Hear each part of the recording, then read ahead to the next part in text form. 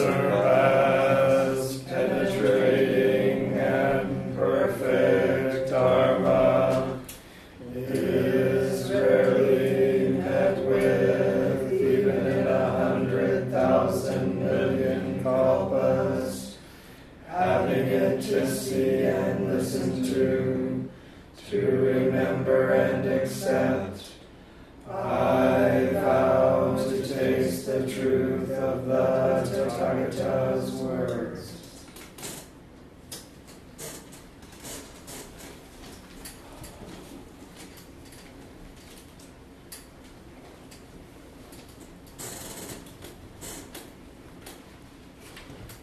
Please arouse the Bodhisattva vow to enter all Dharma gates,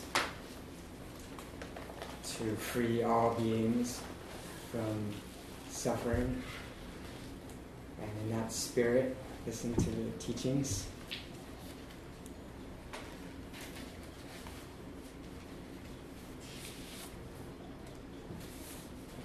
We've been talking a lot the past couple of days.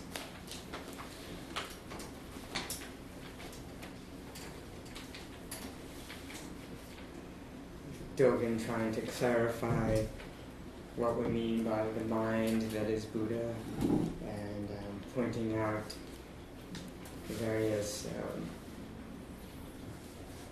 misinterpretations. Again, the seems like the main issues that Dogen had with Seneca are that this mind, we're talking about big mind here, or true nature, is located in the body.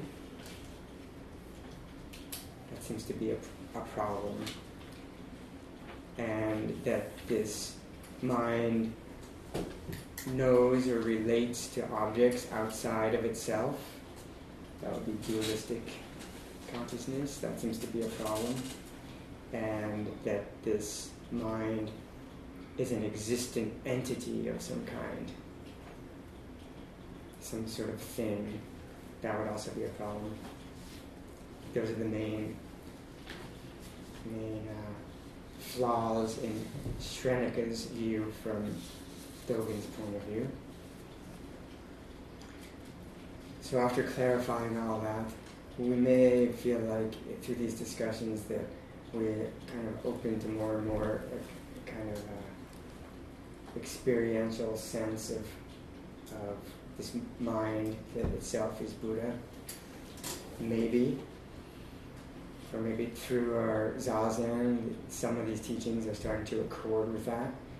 But maybe not. Maybe it all sounds good as philosophy, but it sounds like, well, I still don't have any access to this mind yet. It's a kind of abstract idea, and I hope to have some taste of that someday. Because, as some people say, enlightenment is an accident. So it's like we just have to wait for it and hope for the best and make ourselves accident prone by sitting a lot of zazen. That's one approach. But it might, what if the accident never happens?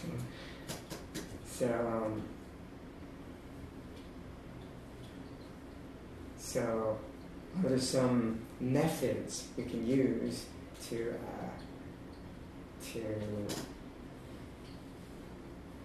experientially shift our perspective? Maybe enlightenment's too big a word, but are there some particular practices we can do other than just sitting? Just sitting might be the very practice that opens us most naturally to this new perspective of mind itself as Buddha. But not necessarily. So, what we might find in just sitting is that we can even let go of thoughts to some extent anyway, settle into the present. We're relaxed, we're calm, we're open. We feel less strong sense of a separate self quite naturally. But this particular shift of perspective, I would say it's a pretty significant shift of perspective, especially if we're talking about the shift from I feel myself to be on some deep level. Even if I don't believe it intellectually, I feel as if I am truly this body and these thoughts and these habitual tendencies and this karmic consciousness. To shift from that perspective to I am boundless space-like awareness that includes everything, that sounds like a pretty big shift of perspective. It might not naturally dawn on us by just sitting. So are there any methods you can use? And I would propose that there are. Like inquiry, meditative inquiry. Vipassana. Vipassana can mean the inquiry leading up to a shift of perspective, and vipassana can also mean the insight that is the result of the inquiry. And it can come in many forms, but it's kind of like it's curiously and intently exploring and questioning how things are in our own experience, not in a kind of abstract way. So far our talking has been kind of an abstract way.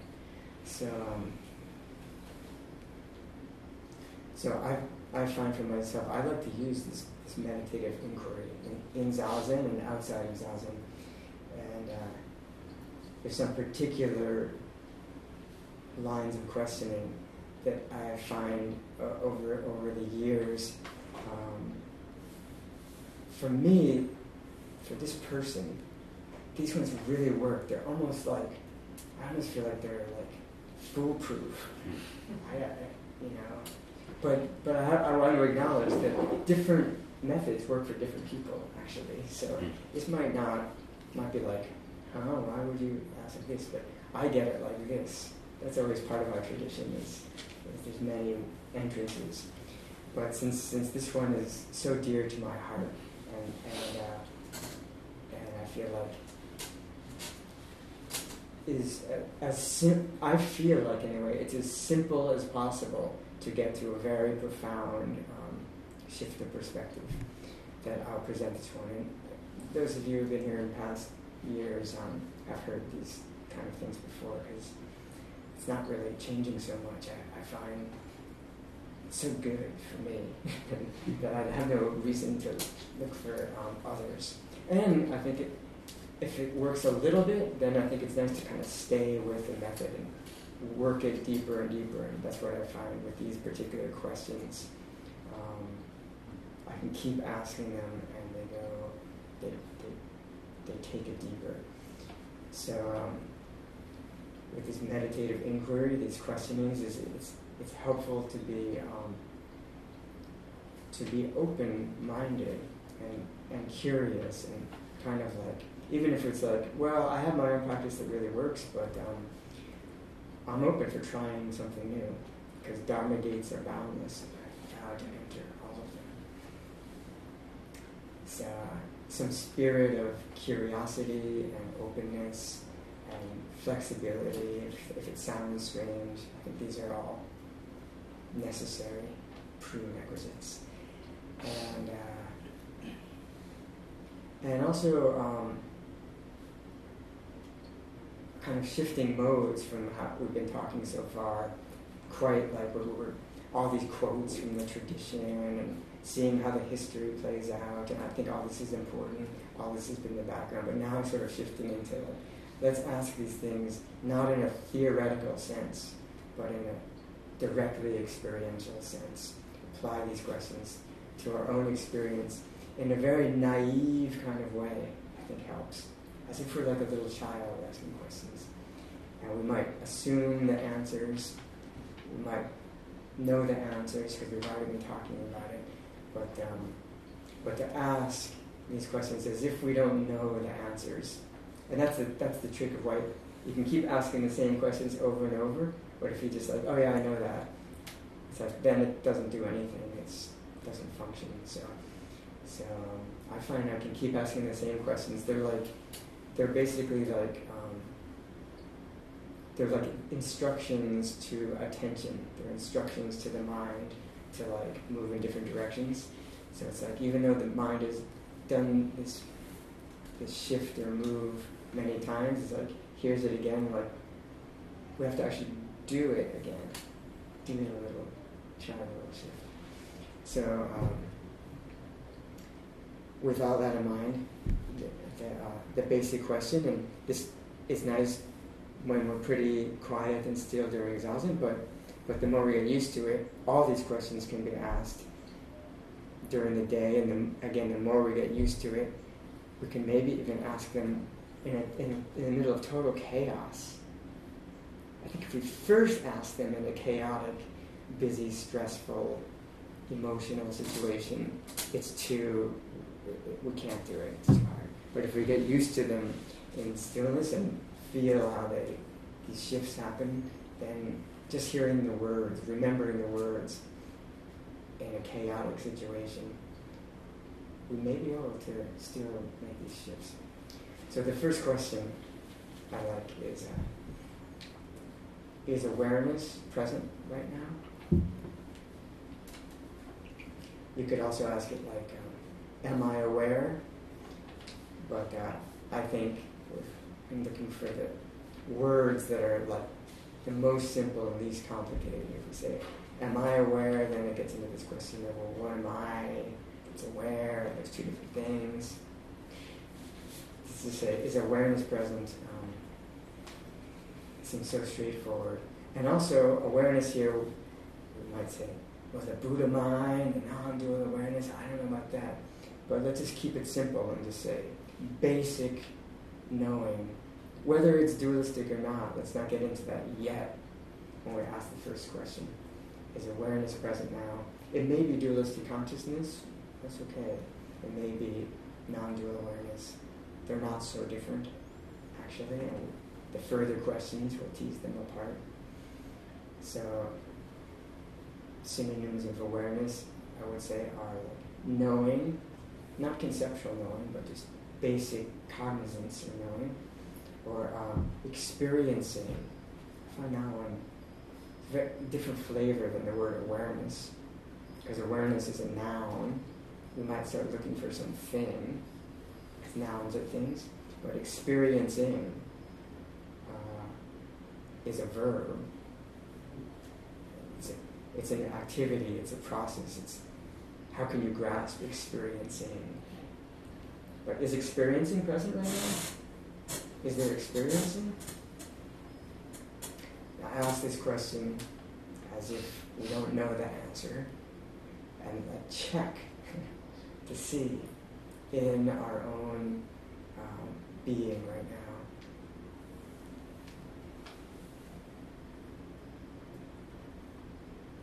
Is there experiencing?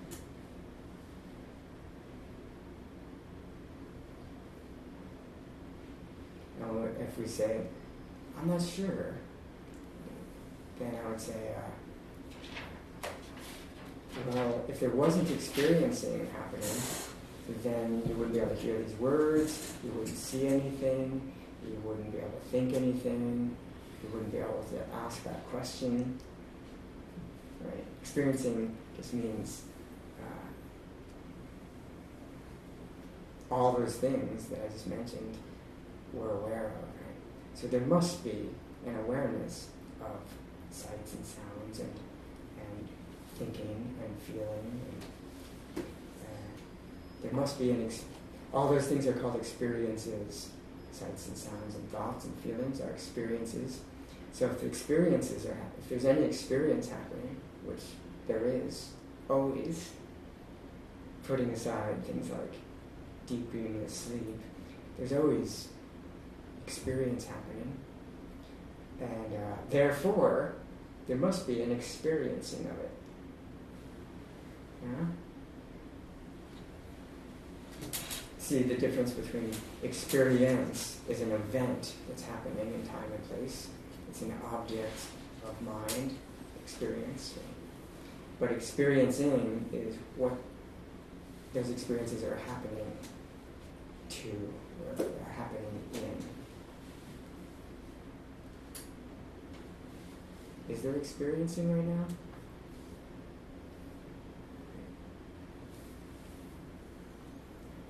Can you say yes to that question? You might say, this is just a weird thing here because from this description I know that there must be experiencing happening, but I can't see it. That's right. We can't see it, we can't grasp it, we can't know it as an object the way we know everything else, the way we know all experiences. Experiencing is not an experience. And yet, isn't it strange that there's something present right now, without a doubt, that's not an experience? Can you follow? It's called experiencing, or awareness. Is experiencing present right now for me, for you?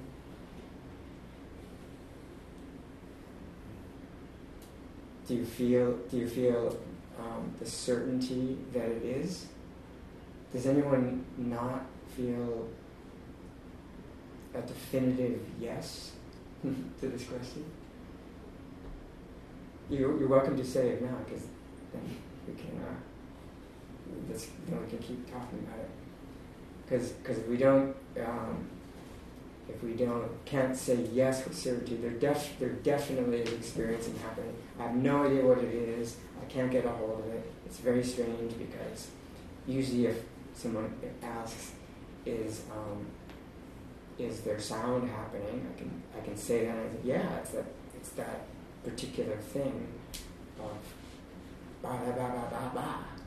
But it's not like that, and yet can we say yes for sure? If we can't definitively say yes, there's a confirmation that there is experiencing and awareness right now, even though I can't say what it is. Then the next questions won't make any sense, and we can't really go on. Everybody on board so far? Amazing. This is so ordinary, right? And yet, I think already something profound has happened. What I would say is, most people probably would never ask this question in their entire life. It's such a stupid question. So it's like, of course, there's experiencing happen, but so what? But I think this is the beginning of something very profound. To just ask this question. You really need to ask this question. For example, the fact that we can definitively say yes, I know for sure certain that experiencing is happening. There's some kind of awareness, presence, knowing here. And yet I can't grasp it as a thing. That yes, you could say, is like a confirmation or a verification of a truth that's not conceptual. It's a non-conceptual verification. Just this simple thing of like, is awareness present? Yes. I'm confirming that, but I'm not confirming it as an idea. Like, is 2 + 2 4? Yes, I know that for sure. That's a conceptual verification. This is a non-conceptual verification. That's, I think, very cool, because there's not that many times we can have a non-conceptual confirmation or verification and be able to like understand what that means. To illustrate that, is there a single other? Non-conceptual verification. Yeah. Yes, there are some more that are these other questions. Oh. Yeah, they're coming. But this is maybe the most basic one. Yeah, yeah, we can have. Like, I wouldn't say this is enlightenment exactly. That would be a little too easy, right? But they do speak of, Buddhists speak of enlightenment is a non-conceptual verification. And Dogen speaks of practice realization. Shusho, that sho is literally translated as verification or confirmation. And I would propose this is exactly the kind of verification we're talking about. What is shusho? Shu means practice. Practice like a spiritual practice or cultivation. And sho, often we translate it as realization or enlightenment. Practice enlightenment is naturally undefiled. We chanted this morning. But I like translating it literally. That sho means verification or confirmation.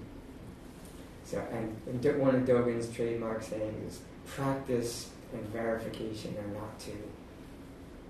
And I would say that can apply to different practices and verifications. Here, I think this is an example of shusho. There's a practice of asking this question, is awareness present? And there's a verification of the answer, yes. And the asking the question, the practice of asking this, and the verification of yes are not two. It's not like, we might say that the question seems to lead up to that non-conceptual verification called yes. But the more we kind of, once we get, this is slowly talking about it, as we get used to this, we can ask the question, and immediately, is awareness present, immediately the yes is already there. You follow? Practice and realization are not, practice and verification are not two. This is a little taste of also what's to come. Because enlightenment is more like a direct, non-conceptual verification of emptiness or non-duality, you could say, or not self, and all these nice Dharma things. So this is, I would say, in this method, this is the first question. And then, once we get that yes, and can confirm that yes, and we can replicate this experiment multiple times, and confirm it again and again. And in fact, if we keep doing it, I find it starts to even make more sense. I'm like, wow,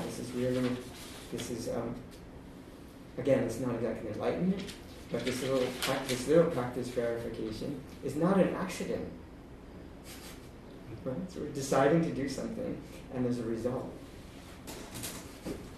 So, I would call that a little insight. For me, that feels like an insight. Awareness is present, and before I asked the question, I actually didn't notice, because I was paying attention to experiences all day long. We were paying attention to experiences of colors and sounds and smells and thoughts and emotions and bodily sensations. All these experiences. That's what dominates our life, and all the complexity of that. That's what we're attending to, we're focused on. Meanwhile, awareness is always there. It's experiencing all of that, but it's kind of in the background. In other words, we're not paying attention to it. We're paying attention to the experiences in the foreground. So now we're asking this very unusual question about the background. Is experiencing present? Yeah, it is. It's so boring. Experiences are interesting. But experiencing is nothing at all, really. It's just, but it is present, okay. I think that's partly why most people might in their whole life never ask this question, because it's like so what? It's so uninteresting. But it can get more interesting. So first we ask this question, and we can get used to this first one, and really confirm again and again awareness is present. Already, I feel anyway when I do this, I can feel it's already a shift in perspective, because our perspective is usually on experiences. That question creates a slight shift, and maybe you can start examining the qualities of this shift when you ask and confirm like that. Like I think some qualities of that shift, if I'm really kind of like obsessing about some thought, right, say zazen or zazen, and then I happen to ask that question, is there an experiencing right now? And there's kind of a turning back to the space that this obsession is happening in. There's a little bit of more relaxation. I'll be like sort of a side effect of this single question. So a little bit like, there's a little bit more space. In fact, there's this another name for this experiencing is space, right? Luminous space of awareness. And now we're just attending a little bit more to that.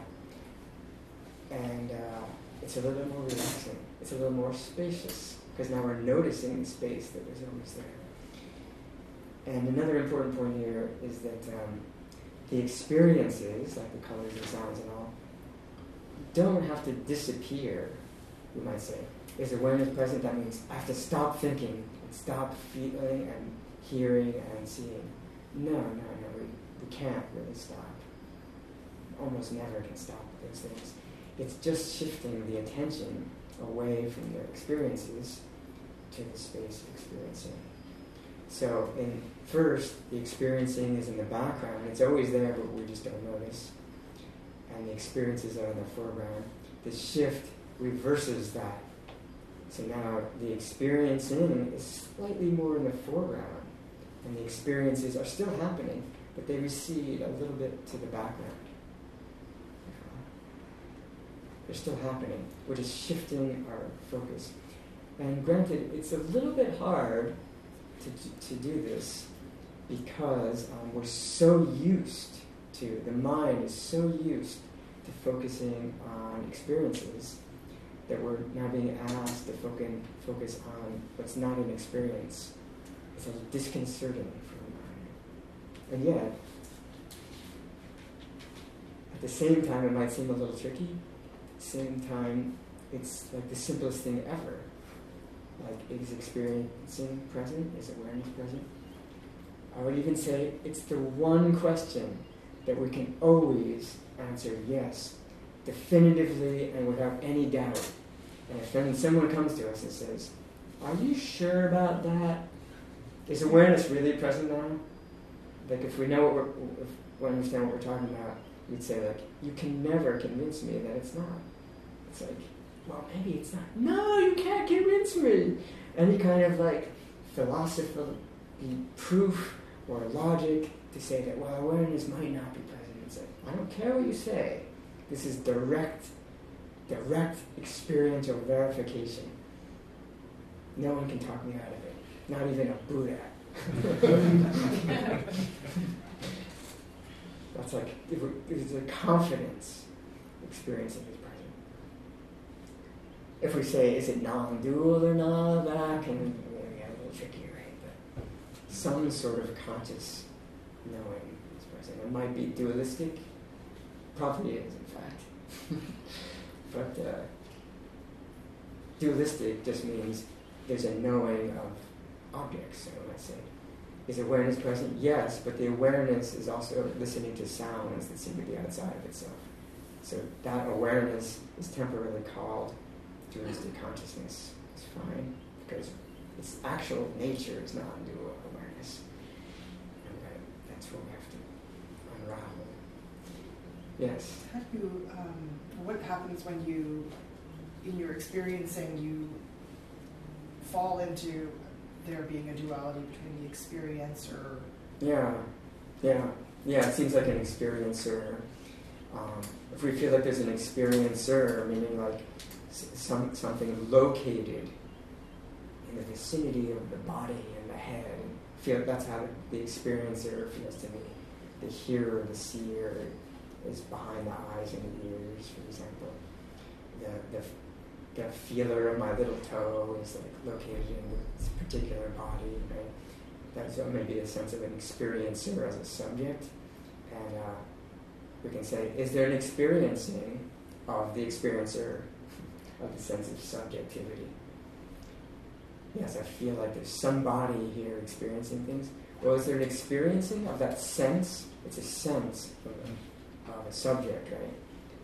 This is a little trickier than the experiencer of a sound, which is an object. Yeah, I propose there can be an experiencing of the sense of subjectivity. And experiencing is just, really doesn't have subjectivity or objectivity, although at this point it might feel like it's an experiencing of a thing called subject. It's called dualistic consciousness, but it's okay. So, on board so far? Ready for the next question? I have one. So, it seems like a lot of times we're multitasking in our brain about things, and so that would be a way, maybe we were deciding we're going for a hike, but we go for the hike and we never were really there. Yeah.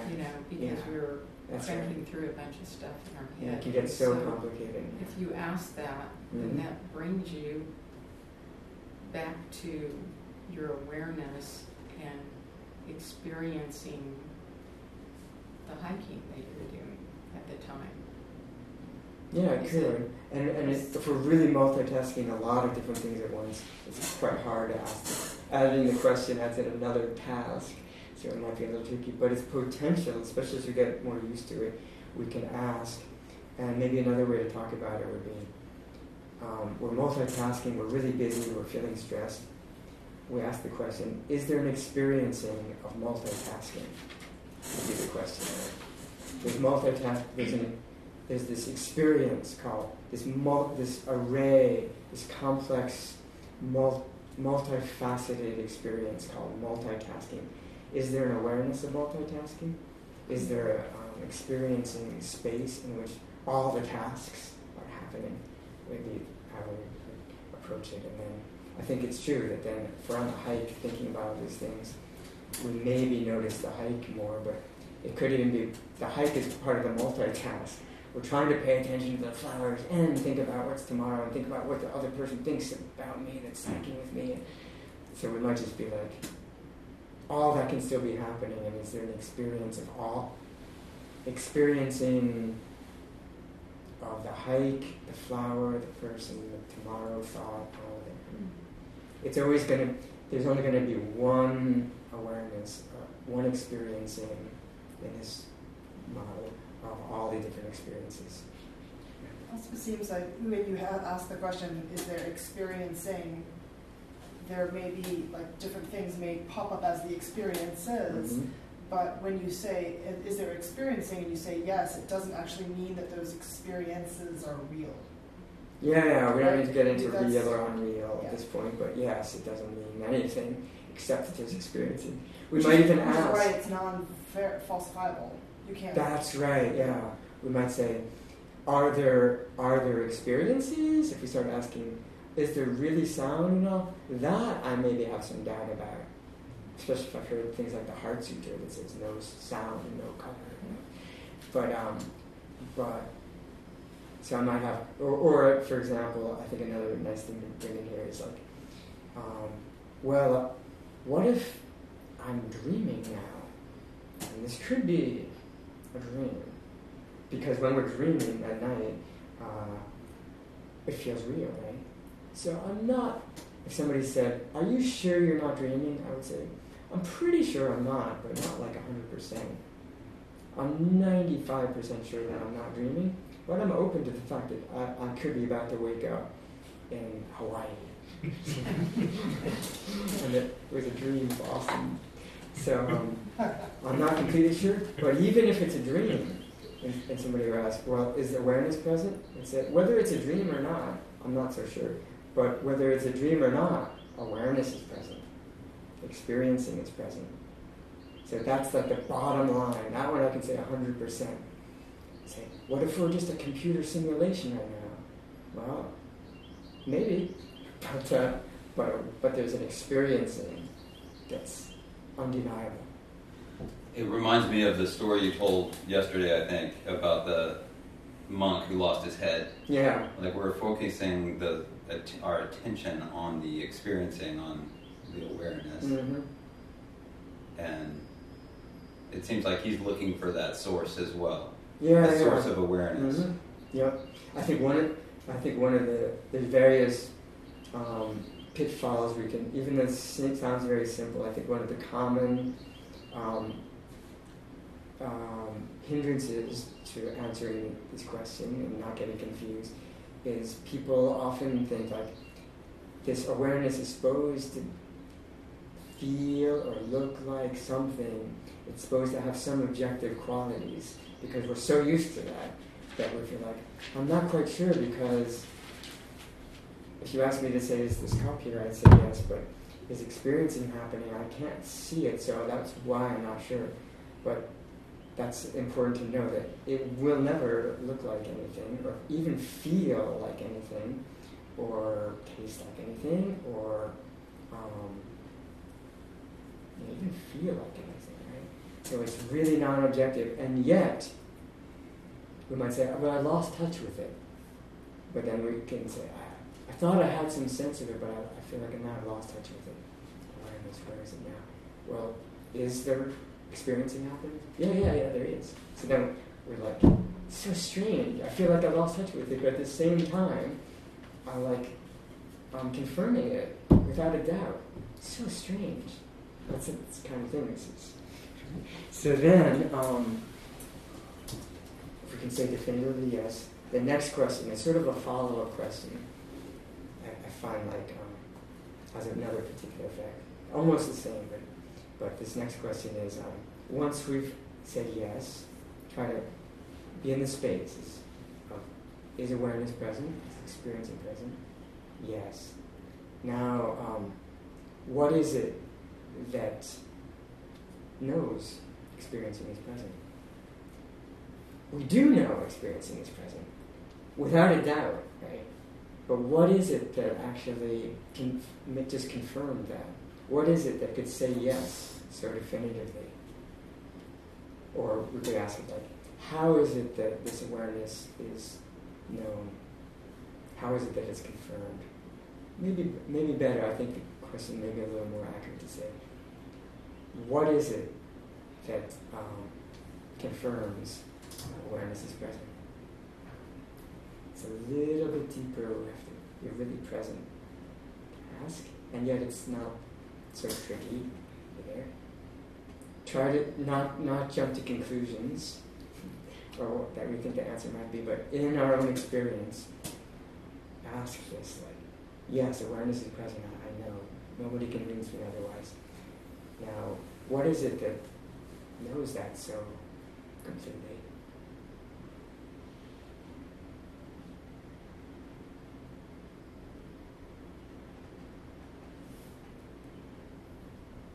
If you had to express it, any thoughts, any responses? Expansive. Expansive is what knows it. Mm-hmm. Yeah. There's an expansiveness that knows it. Yeah. It feels like an infinite recursion to me. Mm-hmm. Like you're looking for the thing that is experiencing and the thing that knows that, but then you go, it almost like circles around. You just... Yeah, I know what you mean. Yeah, it feels like that. Any other responses? So I think those two are nice. So I think another name for this experiencing or awareness has various names, right? Another name for it I would propose is expansiveness.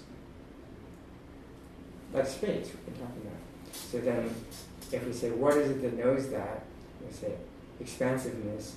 I would propose that's not some different expansiveness than the expansiveness that is known. So I think it's correct.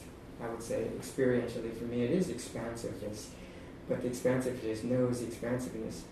And then we have your point of like, now is it one expansiveness that confirms another expansiveness, and then there's another expansiveness that confirms that. But that's maybe at first how it feels, because I think the reason it feels that way is because we're so used to a subject knowing an object. So there must be another subject that knows this object. But expansiveness is such a great word here, because expansiveness, like complete expansiveness, like space, right, is if it's all-inclusive, which I would propose it is, there can't be another space that knows this space. In other words, I would propose what's actually happening, but this is maybe an unusual thing, but see if it rings true in your experience, is that awareness is confirming that it is aware. And there are not two of them. There's not like a subtle, deeper awareness conferring a surface awareness. That's a kind of duality. There's one awareness that's confirming itself, which is why we sometimes call it self-knowing awareness, or self-illuminating awareness. That's a thing that it does that now we're getting is nothing else does this. Nothing else illuminates itself.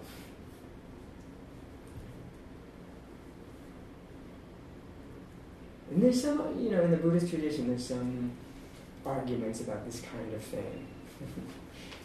Like there's, can a finger touch itself? The people who are kind of against self-cognizant knowing are saying that's impossible because a finger can't touch itself, an eye can't see itself. So how could awareness know itself? But in that centuries-old debate, there are many who say, and of which I'm in the camp, that it seems to me like in direct experience, there is awareness that's knowing itself.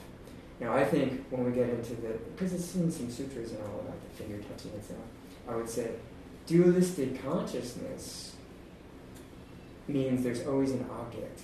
And so that one can't know itself, because then it wouldn't be dualistic consciousness anymore. So I think I would propose when you find in the sutras, can dualistic consciousness know itself? No. I would say no. Because then it would not be dualistic consciousness anymore. Self-knowing awareness is by its definition not dualistic. It's like a calculus problem where the limit on the subject is expanding to the infinite, and the object is collapsing to zero at the same time. Yeah, like that. Or we could even say it the other way around. The object is expanding infinitely and the subject's collapsing to zero. But there has to, or we could say the object collapses into the subject, or the subject collapses into the object. And kind of like mind-only type teachings I think are collapsing the object into the subject. And there's other Buddha teachings that are collapsing the subject into the object. For example, there's a classic one, like the teaching to Bahiya in the early sutras. You might have heard where the Buddha says, in the seen, there will be just the seen. In the heard, there will be just the heard. In the cognized, there will be just the cognized. I think that's an example of collapsing the subject into the object. In other words, in the seen cup, there's only the seen cup. There's no subject. There's just the seen. And if we say, actually the cup is just mind, that's collapsing the object into the subject. And it doesn't matter which way it goes. The result is the same. The collapse is the same. Collapse into non-duality. So remember now is the first question, and you see how they kind of work together. The first question is awareness present now? Yes. Then the second question is what is it that knows that, or how is it that is known so definitively? especially this yes is so confident. What is it that can so confidently confirm? Well, awareness itself. There's no other. We could say conceptual thought. Now when we're talking about it, conceptual thought, or after we do the first question, yeah, I, Tokyo, know that awareness is present. That's a conceptual confirmation, right? When you say, who's confirming it? I, Tokyo, the conceptual mind is confirming. That may be true too. But before we get into that, what is it that could say yes in this non-conceptual way? Our Rupo is it? It's just the awareness itself. It's confirming itself and verifying itself. And that in fact, nothing else can verify this space of awareness other than awareness itself. Our conceptual mind has been trying for a couple of days with Dogen's help and all to conceptually verify these things. But now we're trying to do the non-conceptual verification. Could you say non-forgetfulness is that knows that awareness is present? Non-forgetfulness. Yeah, I think when we really taste it as a yes, awareness is present, at that time it's a kind of non-forgetfulness or remembering. But we might even say that awareness is confirming itself as present, or awareness is illuminating itself, even when we're forgetting. Like, I'm totally multitasking, I'm like caught up in all these activities. Meanwhile, in the background, awareness is illuminating itself. In other words, it's never lost. But I, the person, this subjective, limited Tokyo person, he forgets. But awareness never forgets itself, and never stops illuminating itself. It's never lost, but it feels like it seems like it's lost from my point of view as Tokyo. Does that make sense? Mm-hmm. So that's, I think, a nice insight here that kind of goes along with these first two questions is like when we confirm that awareness is present, we could also ask like, before I noticed it, was it there already? Or was it non-existent, and when I looked for it, it suddenly popped into existence? I think we have the sense that actually it was there before. So we can explore this, but it didn't just pop into existence. It was always there, which is why we talk about it. It's ever-present. And maybe we shouldn't go there at this point about, well, has it always been there? But maybe this comes later. But it seems like at least it was there before we asked. Are we all on board so far? Okay. So then, like in Zazen or something, we can ask, and we can kind of like try to extend our confirmation. Maybe you could say confirmation comes in this one moment. Yes, but we have that kind of confidence that awareness is present. Let's see if we can kind of like not just to let it be one moment and then okay, back to multitasking. Huh. That was cool. Now back to my problem. Especially in Zazen, we don't have to multitask. We can like, this would be one version of Zazen. It's like, is awareness present? Yes, but then like a thought comes up and like, oh yeah, nice thought here. So then like, kind of like ask it again. You could say we could letting go of thought again and again. This would be one practice. Thought arises, let go. Another similar practice would be, is awareness present? Yes. Lost in thought again. Was awareness present? And we can maybe sense some kind of rest in it a little bit more, extend the confirmation or extend the appreciation that awareness is present. Again, it doesn't mean we have to stop thinking, but just like remember, it's a shift of attention. Thoughts are happening, feelings are happening, sounds are happening, but I'm intentionally attending to the space in which they're happening, the known space. It's kind of a Zazen practice, right? And it's, it's a training we can do. extend that or train the mind to keep attending to that. And also, I think, at least I find that, luckily, it's kind of enjoyable to do this. In fact, I'd say it's even more enjoyable than multitasking. Sometimes we feel like, I have to multitask.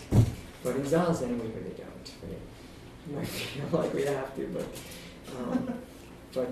let's say, actually, this is very, what a relief, what a rest, what a spacious expansiveness I can appreciate in Zazen, even while thoughts are happening. That's why it's a little different from how we sometimes might talk of Zazen as a thought arising, we'll just let go of it, because what we're really aiming for is not thinking, really letting go of thought. This is more like, it's a little more non-dual, because all this stuff all these experiences are happening totally fine, no problem. We don't want to get overwhelmed by them to the extent that we can't remember to ask the question, but kind of integration. Experience is happening, but we're it's a meditation called attending to the presence of awareness.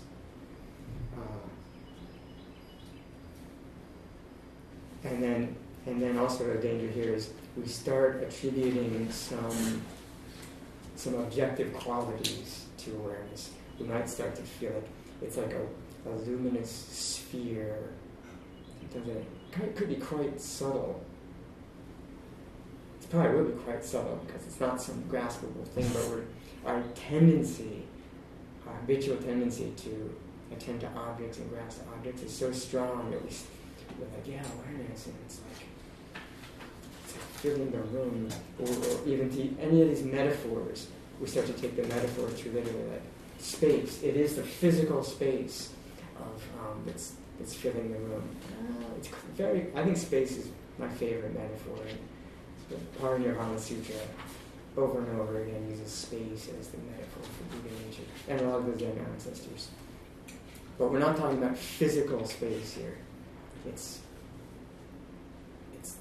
cognitive space. Very similar.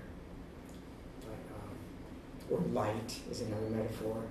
You might feel like, I'm in touch with awareness because things feel more luminous or light. Well, I'm not talking about physical light or physical space, but it's close to that. Those would be tendencies to subtly objectify experience.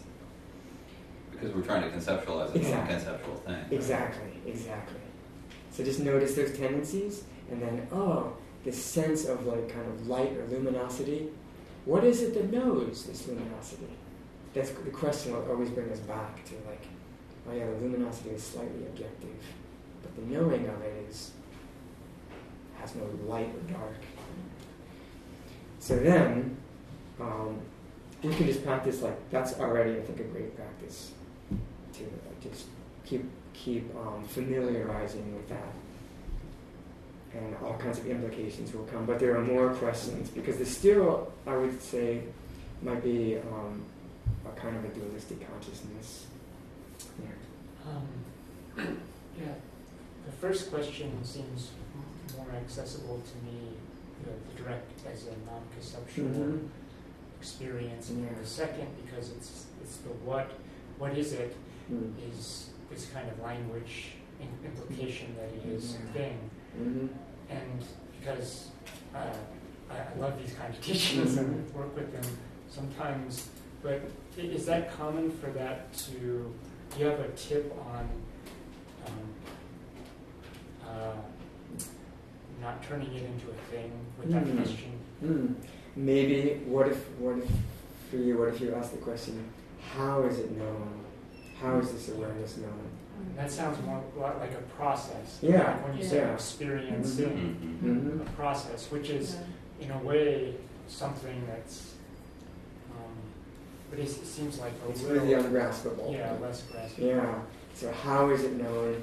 Maybe less of a trap to get into. What is it? Like there's something that knows it. How is it known? Or let's say,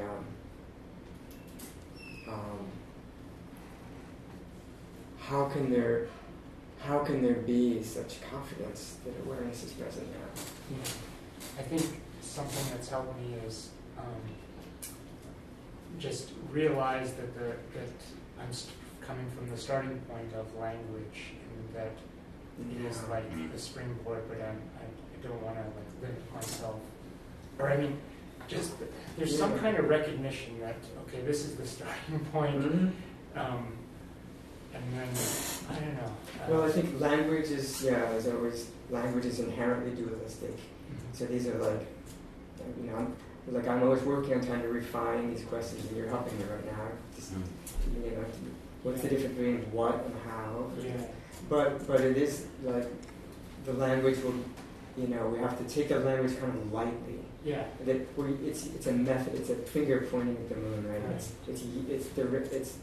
We're watching the effect that it has without getting too literal or caught in it. And all the Zen teachings are like that, I think, too.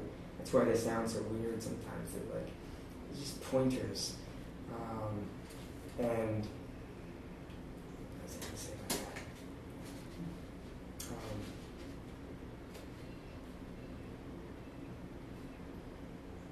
that? The words take us, the conceptual words take the mind to a kind of non-conceptual place. But sometimes words can do that, are useful for that. Well, it seems like the answers, if you're responding, that how do you keep, say you practice this over time, you know how a practice can become a habit, and so can your responses become habitual? Yes. And you say, are you experiencing? Yep, I'm experiencing. Yep, good one. That definitely happens, So that's part of the trick is when you first do it, like many things, for the first time it's very fresh. The first time is awesome. And then, what about keeping that regular practice year after year? It starts to become rote or habitual, and it's like, what happened to my beginner's mind, right? So Suzuki Roshi talks about beginner's mind in this way. It's like really open and naive and childlike. So how to keep that spirit is knowing that that's a pitfall. How do we ask it like as if we're a child that doesn't know the answer? That's the trick to asking. If it becomes rote, okay, here we go, we're going to do the practice. Is awareness present? Yeah, it is. Okay, what knows it? Awareness knows it. Yeah. It's like, then it's like nothing. It doesn't. Right. So slowly and naively and almost like stupidly, as if we don't know. That's good. You need a metaphorical kyosako or whatever stick, the city stick to whack. To kind of whack yourself out of the habit. Or maybe another question: how are you keeping it fresh? Or some other question to stimulate. That. Or maybe we try new questions. Habit? And we can try on new questions if we get bored with one. We can, Zen has more poetic versions of the same thing. They're less precise and they can confuse people. So this is just the straightforward, like, no frills version. But Zen has questions like, what was your original face before your parents were born? It's the same question, but it's fancier sounding. But once you get the hang of the no frills one, then we can add in some frills to keep it fresh. And the other point, the thing that I wanted to mention that I forgot, and just popped into mind, is that right now it's coming packaged in these words, but as we get used to this, maybe we don't even have to ask it in words at all. Is awareness present? We're just sitting, and we're really used to this meditation, so we just look. There's awareness, we look and there's awareness. So the words are kind of like kind of training wheels. So here's some more words that like we're going to go to the next steps. And if it gets complicated here, just the first question is plenty, it's great. And the second, what I feel like the second question does, it's almost the same. I feel like it drives home the yes of the first question. It drives home the insight.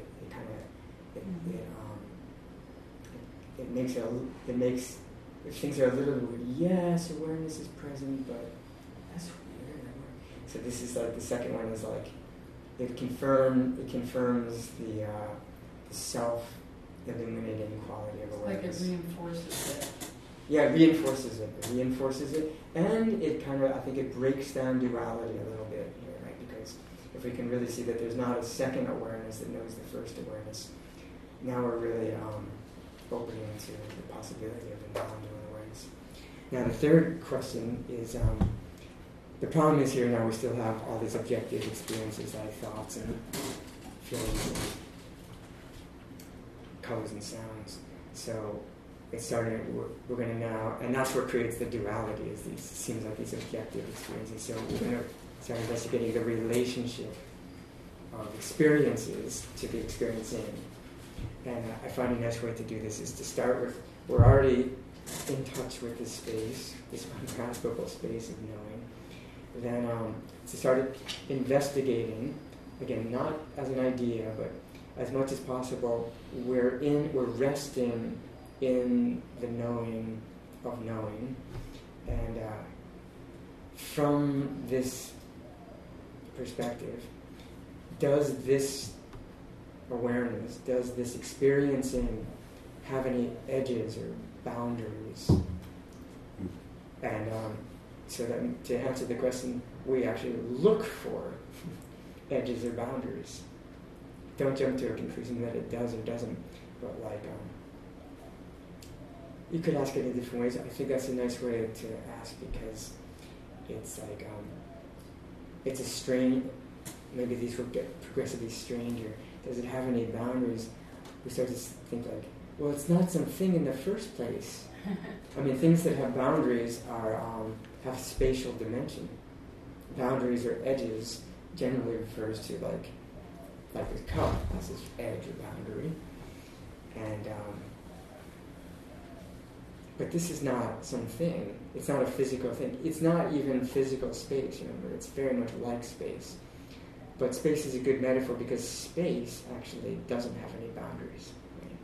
Space is vast, and so this inner space, or this knowing space of awareness, when we look for it, when we look for edges or boundaries, it almost starts to seem like an absurd question. But we can stay with it for a while. I think this one maybe we stay. Really explore, look for what a boundary might be. And I almost found like, how could there be any boundaries? Or we could also ask, how big is it? I think it's almost the same question. If it has a size, if it's like very large, like 5 miles across, then it has boundaries. If it's a million miles across, if it goes to the farthest reaches of our galaxy, then it has a size. So it's limited. So it can't be limited to like the size of our galaxy. But it doesn't have a size at all. It's not like it's really, really big. We call it big mind because Suzuki Roshi calls it big mind because it's not small. But maybe big is a little inaccurate because it's dimensionless. Just like space is not big, actually. Space is dimensionless. So there's one line in the Jewel Mirror Samadhi, this chant we do, talking. Jewel Mirror Samadhi is another name for this awareness, I would say. And it says, the line is like,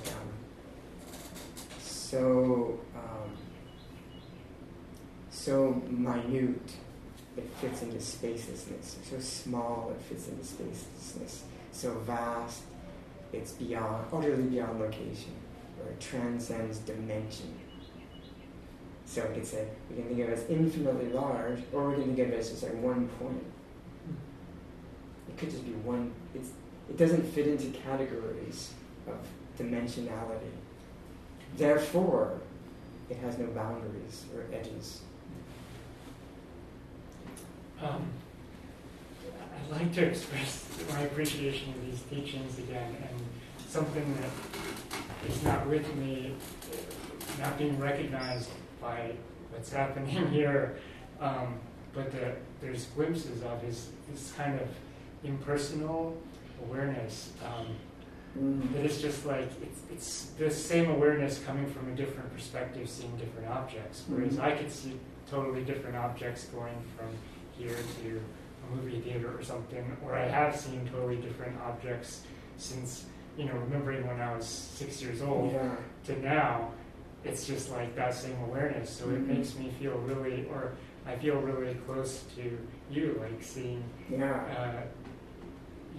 that awareness is seeing this from that perspective. So these are some of the questions that Becoming is investigating, the space between us and so on. Yeah, but I guess, And like you said, impersonal, I think that's true.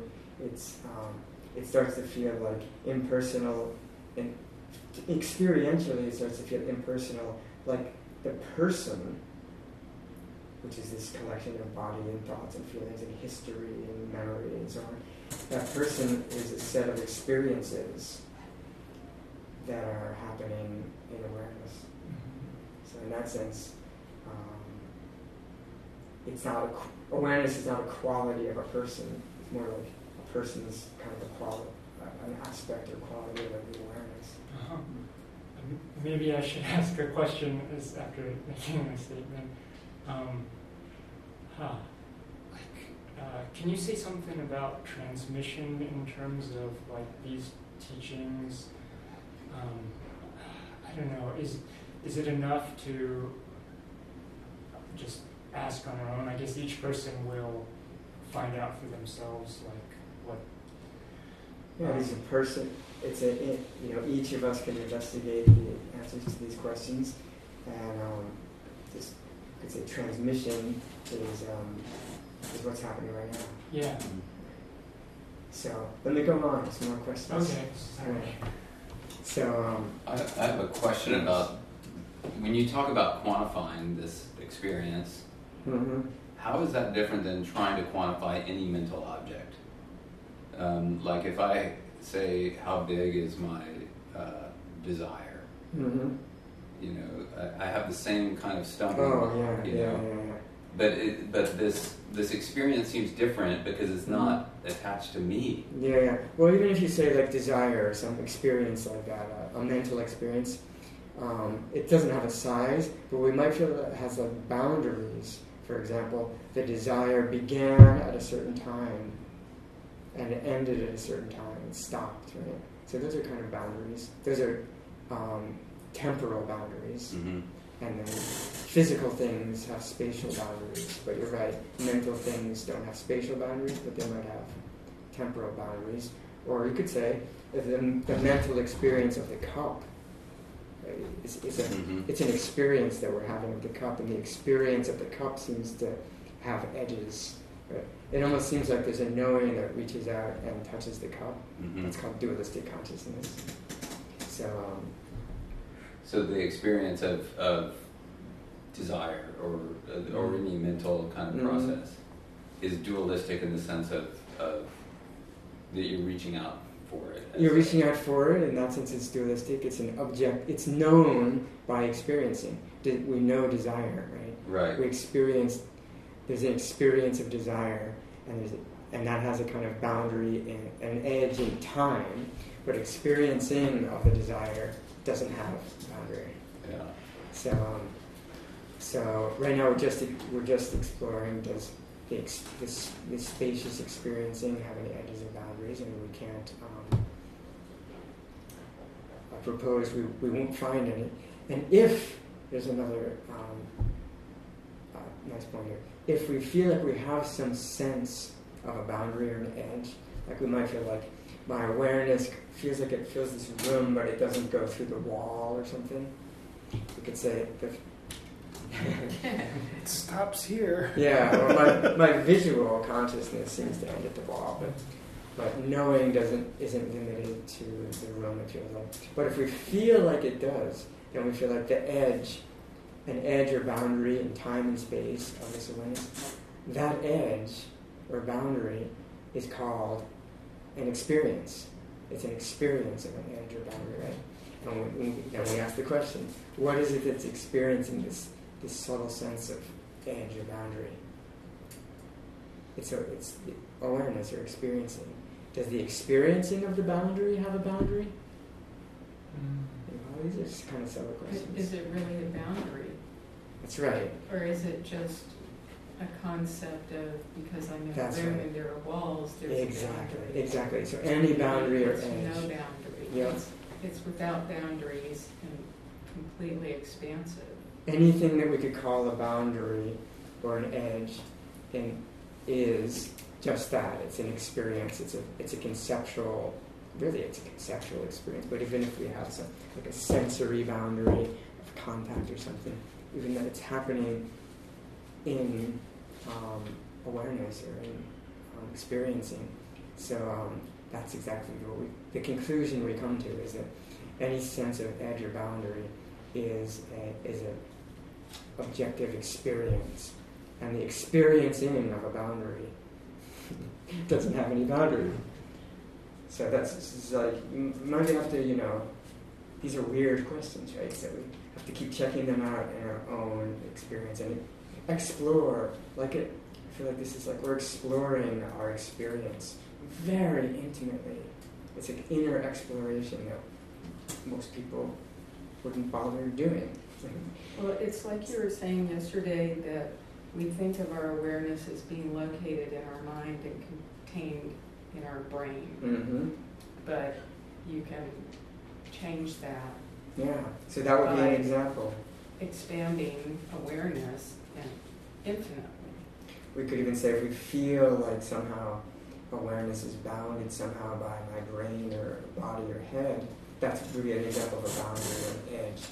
I could say the experience of awareness radiating from the center of my head, that sense of the head being the center is an experience. So it's what is experiencing the sense of center. So this is a little bit harder now than are there any boundaries to awareness? Is there a center of awareness? So usually it seems like we feel like the center of awareness is the body, the head. But then we can look and see, does the knowing, does the experiencing actually have a center?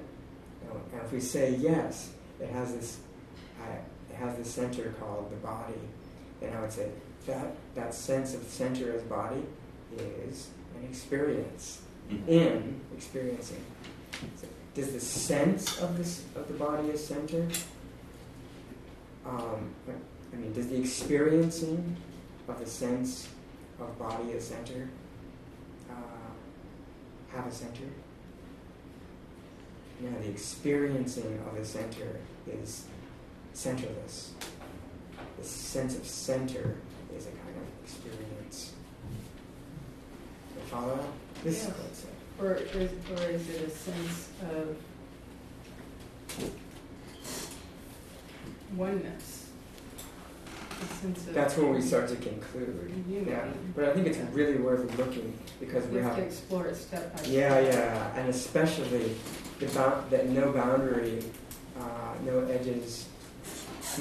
I think it's easier to conclude that there's no boundaries or edges, but to conclude that there's no center is quite difficult. I think we have to spend some time and don't just conclude it too quickly. But I really feel like the center of this balanced awareness is this body. And then to tease this apart and say, the sense of this body is an experience, and it's happening in the field of experiencing, and it's not like it should stop happening. There will always be the sense of the body. It's almost like a seventh sense or something, that the body is the center of experiencing. But so that can keep happening. It's good because we know which mouth to put the food into. Right? We don't want to lose track. And I don't think we will lose track either. But to see that that's almost like that's an illusion from the perspective of spacious, unlocated, centerless, boundless awareness. The sense of the body as center is a kind of a convenient, useful illusion. that helps. It's the setup of samsara. It just helps us to function and multitask. It's the thing that helps children sleep at night, right? Yeah, it's what helps us feel. Ironically, it's what helps us feel comfortable as a separate self. But in fact, it's the identification with myself as the center of awareness, the located sense of center as the body, is the source of all suffering. The sense of it is not a source of suffering, but the identification with awareness is located in the center or radiating out from the center. That's the realm of birth and death. It's like we're taking Cartesian, I think, therefore I am, and just flipping it upside down and saying just experience is. Because it's like that Cartesian dualism that there's an I and I think, and I can recognize that. And that is what brings me into existence. Yeah. That I is maybe like a subjective I. Yeah. Right? And so it's that reasoning maybe doesn't hold up. If we talk about it as a subjective, separate I, if we heard Descartes saying, using I to mean boundless awareness, then it's a great Dharma teaching. Well, no, I'm saying that it's like it's the antithesis of that, It's probably that he meant that he probably had a sense of the subjective I, right? Or he didn't really get into what the I is. I don't want to talk about Descartes because I don't know his teachings. But it seems the answer to that is there is no I. There's just experience. Yeah, or this issue of I is one that's worth exploring because it's a big issue in Buddhism. Like I mentioned the other day, right? Are we identifying ourself with the center of awareness, being the body and head and collection of 5 aggregates and our habitual tendencies, and what is familiar and personal to us? Is that what we feel like ourself, or is it this the big space of awareness is ourself? And these, like I mentioned, these later Buddha nature teachers were willing to start using that term, and I think it's because we probably will identify with the self, and can we? It's just saying, instead of saying there's no self, that's a skillful way for some people.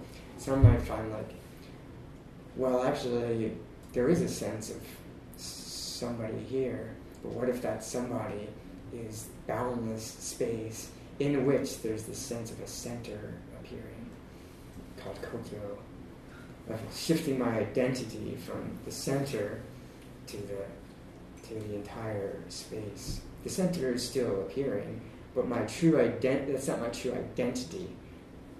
It's a conventional kind of identity. My true identity is the vast spaciousness. And I think we might say, can we just decide to shift our identity like that? And I think sometimes if we start to explore these things, we can consciously try out that identity. We can see, what would it be like if that is my true self? But I think the way it really shifts naturally, without trying to do that, is, and this is kind of bigger discussion maybe about what we mean by self. But I think self, naturally we mean what is most intimate and most true and most kind of stable and most what I most intimately feel myself to be, and almost feel the security in being. Those are some ways I would describe a sense of self offhand right now. And that's what we usually feel like. This collection of body and mind is what I know, what's secure. I feel like it's what I started with at birth, and the body's changing, but the collection seems like, though it's limited, it's very familiar, and feels safe to some extent. That I am here. I know where I am. That kind of thing, but actually has all these problems, right? That view of self. Whereas the more we get in touch with this space of knowing, the more, to me anyway, it naturally starts to feel more like myself. It's more intimate, actually, and it's more trustworthy. It's more like, yeah, I feel like I can relax more in this bigger me. You know? I can't really completely relax in this body and thoughts, but this big one, it feels to be more like, I trust it more. I trust it more than this thing that I used to trust most, this body and mind. Now I trust the awareness more. Actually, the body and mind are actually, as I look at them more, quite untrustworthy. They do all kinds of weird things that I didn't want them to do. So, but this one, the big one, never goes wrong, and it's reliable refuge. So those are some of the reasons where it might naturally start to, the identity, as we explore it more, get more familiar with the big one, the identity might naturally start to expand into the big one as my true sense of who I am, who I truly am. How do you develop that trust? I would say through this exploration that we're doing right now, and over a long time, just keep asking these things. And let me just run through a few more questions since we're just because the ones we talked about so far are the basis, and the others you could make up your own, really.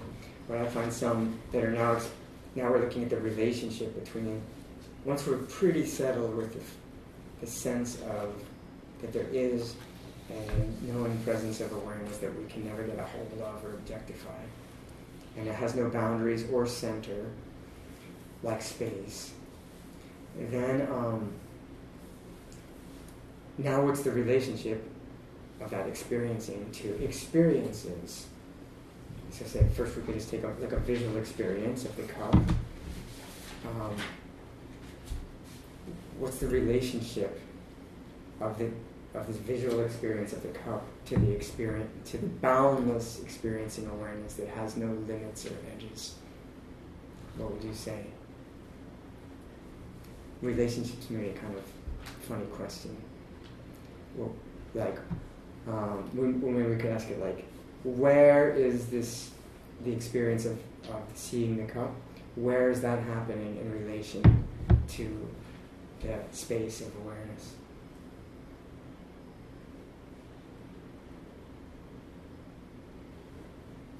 In your own experience. Remember, we're asking these questions as awareness. We're trying to identify where we are being the awareness, and from this new perspective of being boundless space. It's all Buddha nature. It's all Buddha nature. So where in relationship to this, to me, the boundless space, is this experiencing of the cup? It's all the same.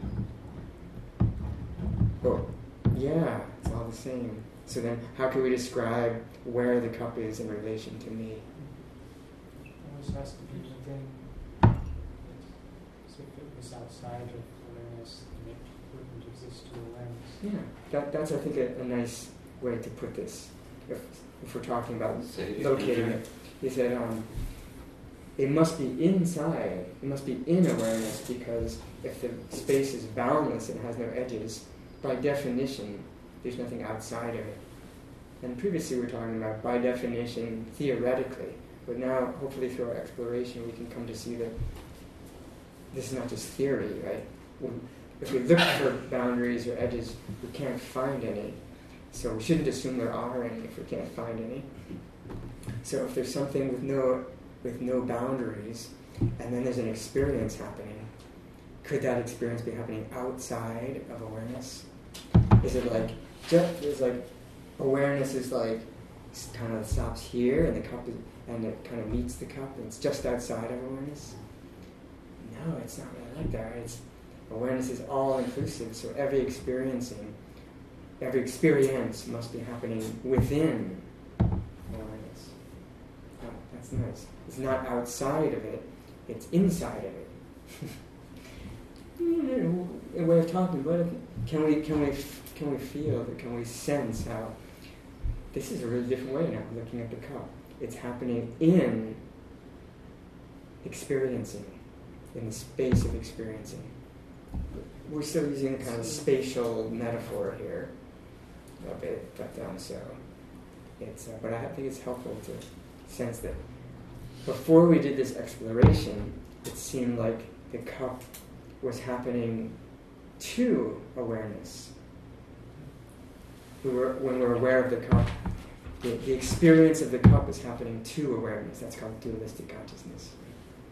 Now, from this new perspective, the experience of the cup is happening in awareness instead of to awareness. See how the difference? It's quite a difference. Although it's still the cup.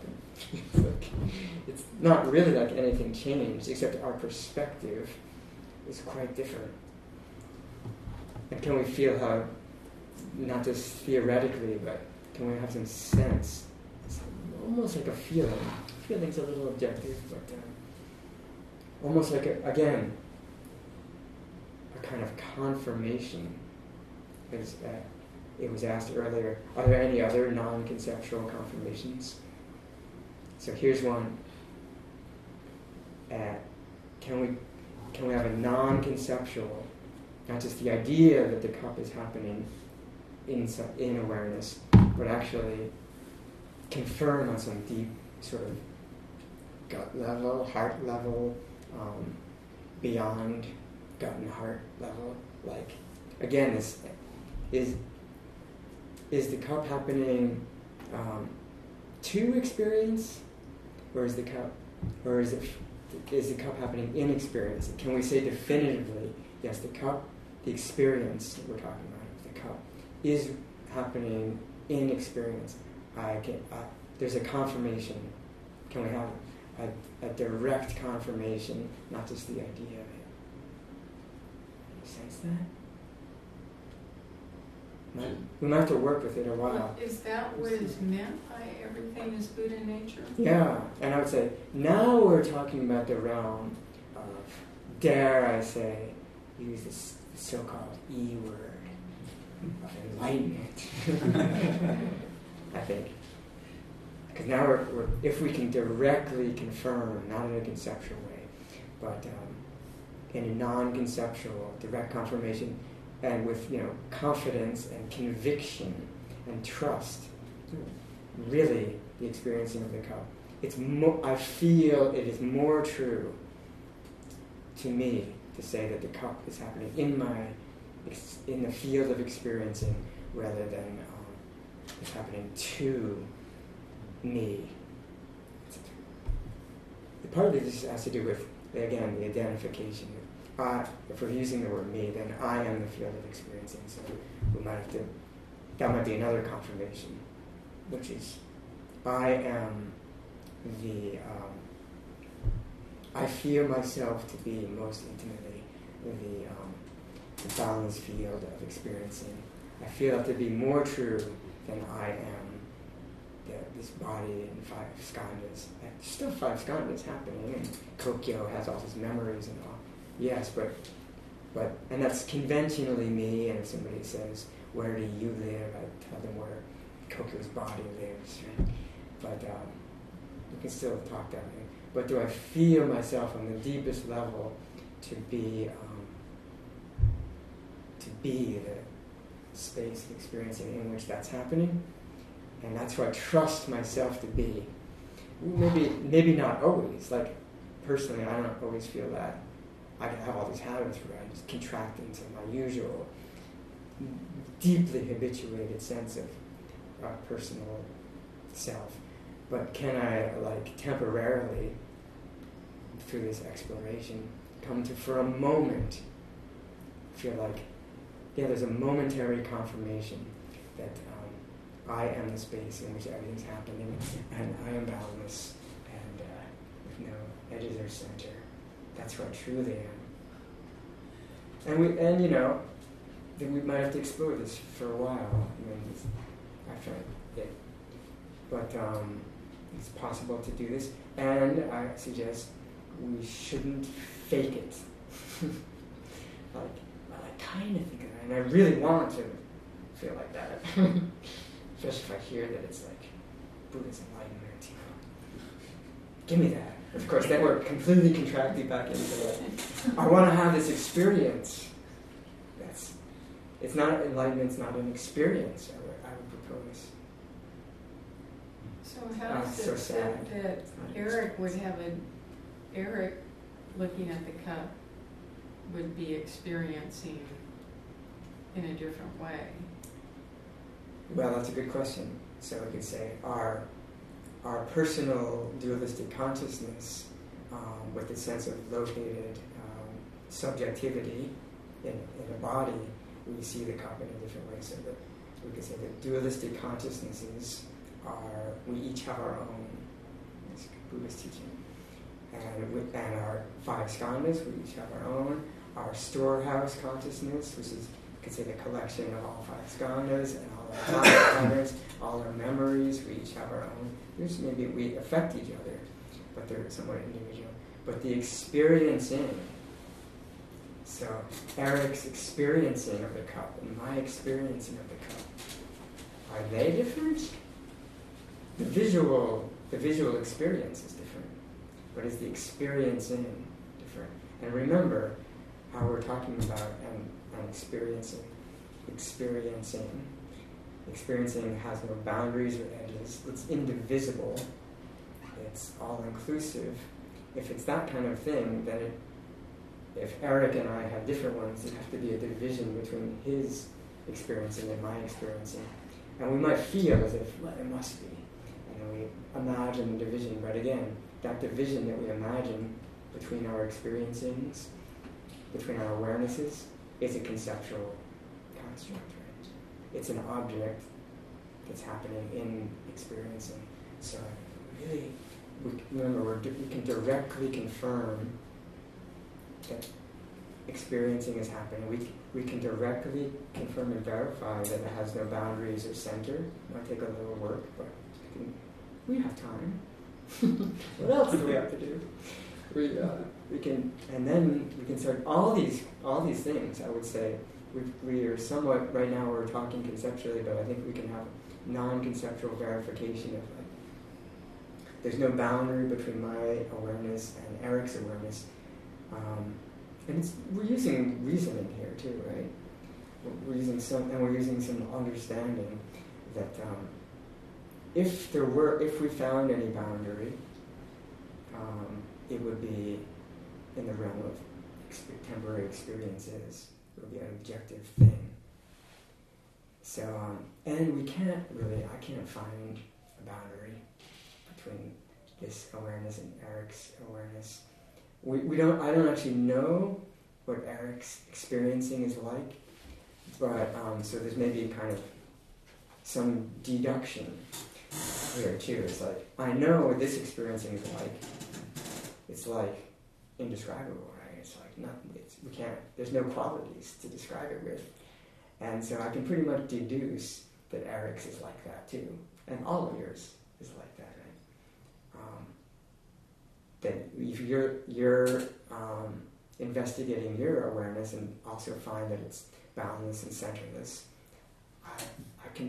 you could say it's a slight assumption on my part to say that you have your awareness is exactly the same as mine, but the more I get familiar with mine, the more I have a very strong intuitive sense that yours is exactly like mine, right?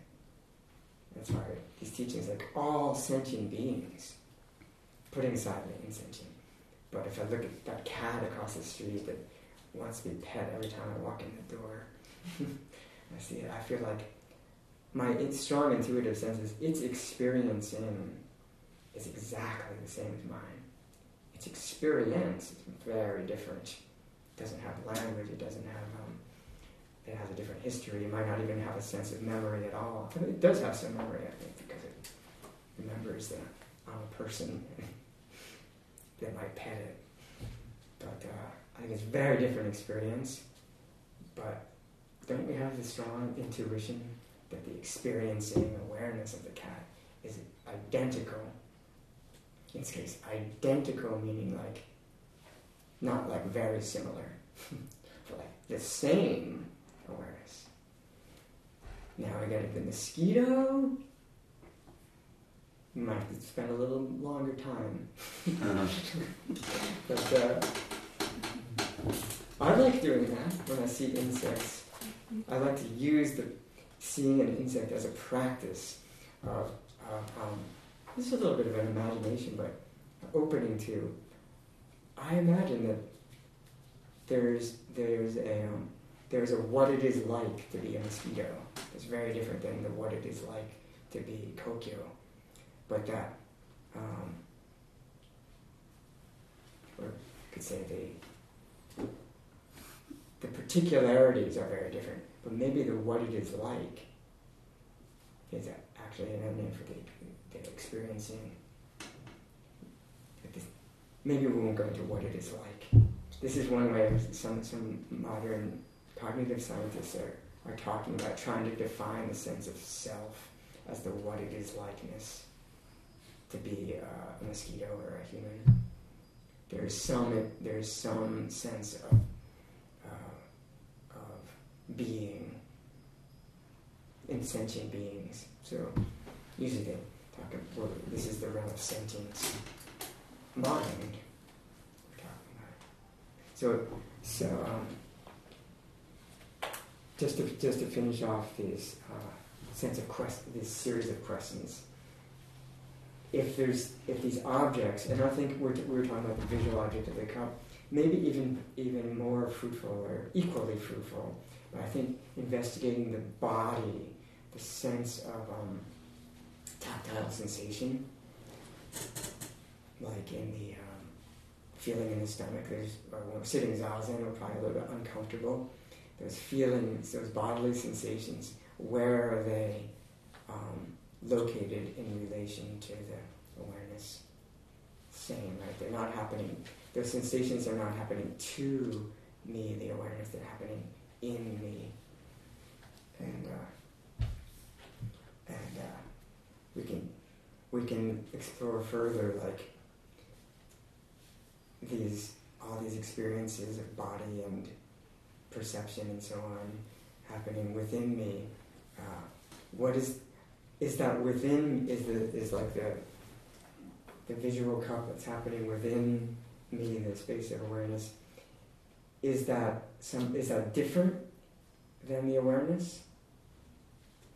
In other words, like this cup is appearing in the space of the room right now, but we do say that in this sense of the physical space, the cup is a thing that's happening in space.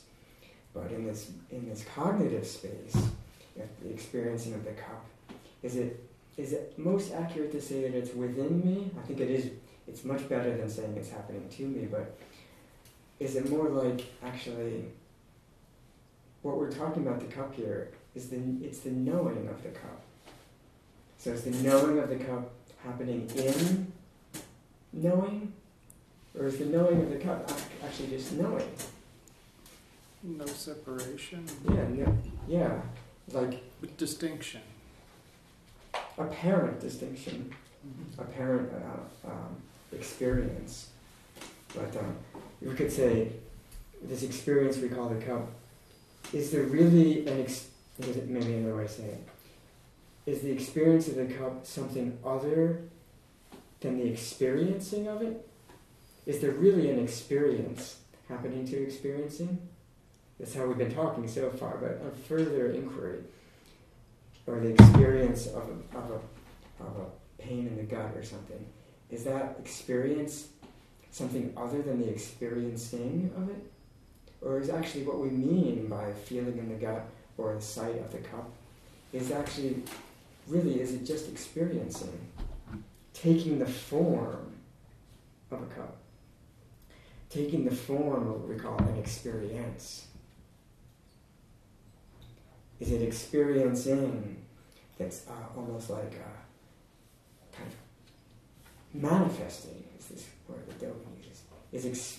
Can we see it that experiencing is manifesting as a particular experience. So what it really is, this experience, first we just called it a cup, a solid thing called a cup. Now we're talking about it as an experience of a cup, but this is going a step further and saying, what if it's not even an experience, but what we call experience is nothing more than the experiencing of a cup. Or experiencing is taking the form of this particular experience. Knowing is manifesting as what we call the known. Awareness is expressing itself as a particular experience. That's a different way of looking, but at this point can we explore that what we call experience is maybe happening not to experiencing, not in experiencing, but as experiencing. There's 3 levels of intimacy. The experience of the cup happening to awareness is called dualistic consciousness. I can confirm that. The experience of the cup happening in awareness is much more intimate. It's not outside of awareness anymore, but we still say there's something within something else. So it's much more intimate. But we still say that's a slight kind of duality or difference. But this third level is like the cup, the experience of the cup is happening as experience. Now, as experiencing. It's not happening to experiencing, it's not even happening in experiencing, it's happening as experiencing. And if we say it is experiencing, or it is awareness, is another name for that, or it is Buddha nature, now this is like, if we can really confirm that, that's complete non-duality, right? But we still can drink out of it and stuff.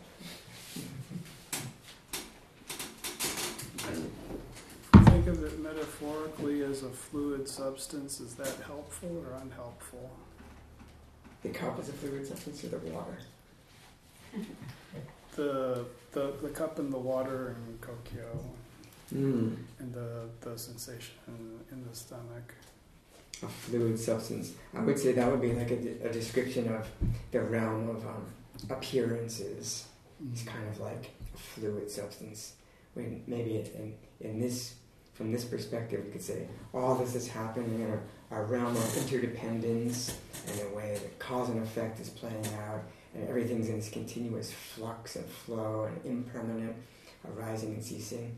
That's like a kind of liquid flow, I would say. But that whole realm of liquid flow is actually one reality called unchanging, ever-present, boundless awareness. Unborn, unconstructed, undying, ungraspable, ineffable, inconceivable, uncanny, indestructible,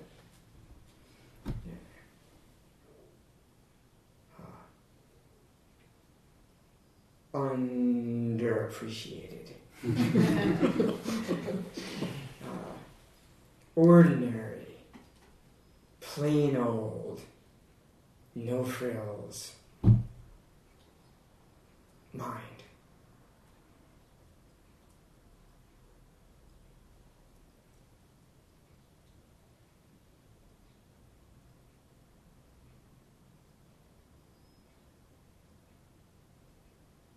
In which everything is allowed to happen freely. All kinds of anything can happen in this space. Anything can happen in this space, more intimately. Anything can happen as this space. Or we could say, this space can happen as anything. For the space to happen, it means it has to the space, has to manifest as 10,000 things or one thing. The space of awareness is free to express itself in every possible way. And having noticed, it's doing that in many amazing, horribly painful and wonderfully joyful ways throughout this world system and probably others. It's free to do that. It's willing to do that. It is doing that, and all that activity of pain and pleasure doesn't hinder it in the slightest. Does it? Nothing can harm this space that we are. In other words, the implications here now are that if I really feel myself to be that space, it's quite, personally, I don't always identify as that space, right? If we could do that all the time, that would be like Buddha, I think. And this Buddha awareness would be like, I can't be harmed by anything. I can't be benefited by anything. I can't suffer. There's many people, including Kokyo, who will continue to suffer. And if I am identified with Kokyo, I will suffer. But if I am not Kokyo, my true identity is not Kokyo. I am the all-inclusive, boundless, entire universe with all kinds of suffering beings in it. The totality of myself is the experiencing of this experience we call suffering.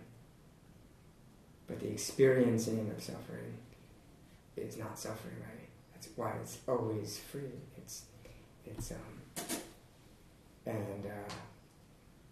Even while all these beings continue to suffer, and let's say, well, that sounds kind of aloof, kind of like, isn't that kind of like splitting yourself off out of your body somehow, and like you wouldn't care about your body or others anymore? We might think that way, but I think the more we try this out, I think it's actually the opposite. Because we see that all the bodies, all the suffering bodies, what is their true nature? Me. They are all expressions, manifestations of me, right? Me, the balanced totality. Every human and cat and mosquito and even cup, right, is actually me. So if part of me feels like I'm just a limited cup or a limited person, and therefore I don't like what's happening to little me, then hopefully I trust that if we're really in touch with that space, then we're like, wow, part of myself is confused and in pain here, and we naturally want to relieve that. How could we not? It's not like an uncaring. It's more like there's a and more I think from this perspective we see pain and suffering. I think we have to say that more and more from this perspective we see pain and suffering as a type of confusion. Right? It's a misidentification, and so we see it as like, no, I feel so bad about myself. But it's pain, but we see that it's based on a misidentification, which all sentient beings are doing continuously, right? This misidentification.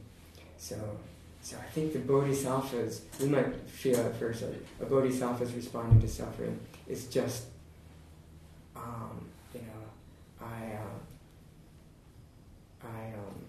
I have this problem. Can you talk with me about it? And like, can you tell me that I'm okay?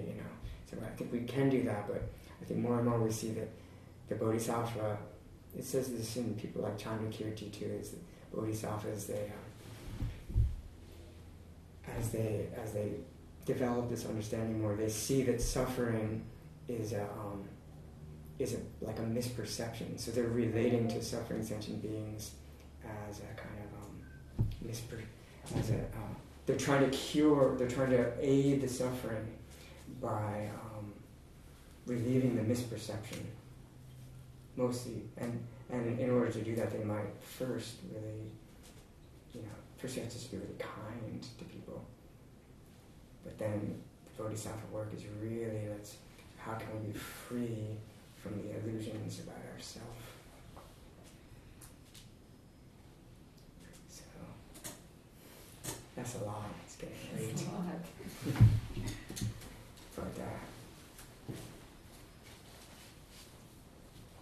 But those are some of the lines of inquiry that we can use in some direct way and make up our own questions. Exploring another one is like exploring the beginning and end of awareness. Like, has there ever been the experiencing of the beginning of awareness? Has there been the experiencing of the beginning of experiencing? There's many beginnings of experiences. Like when we wake up from sleep and we feel like, I'm here, Kokyo again in my bed. It feels like it just began. But the experiencing, can we catch a place where it began? I don't think so, because that would have to be experiencing, would have to experience the beginning of experiencing. How could it do that? So by this type of investigation, we can start to explore the timelessness aspect of it. It didn't actually begin at any time. Not only is it unlocatable in space, it's spaceless. It has no spatial dimension. It has no temporal time. It's timeless. Sometimes it's called timeless awareness. It's not flowing. It doesn't change. We can call it now, but not a now between a past moment and a future moment, but like an eternal now. And we can call it a here, but not a here as opposed to there, but an all-inclusive here.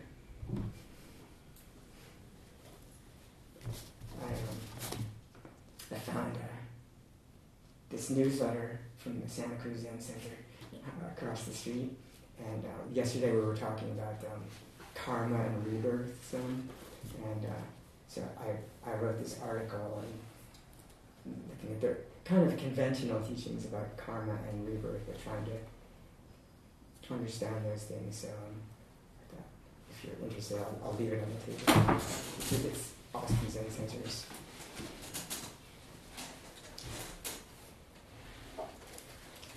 Thank you for your attentive presence. May our intentions equally extend to every being and place, with the true merit of Buddha's way. Beings are numberless. I vow to save them. Delusions are inexhaustible. I vow to end them. Dharma gates are boundless. I vow to enter them.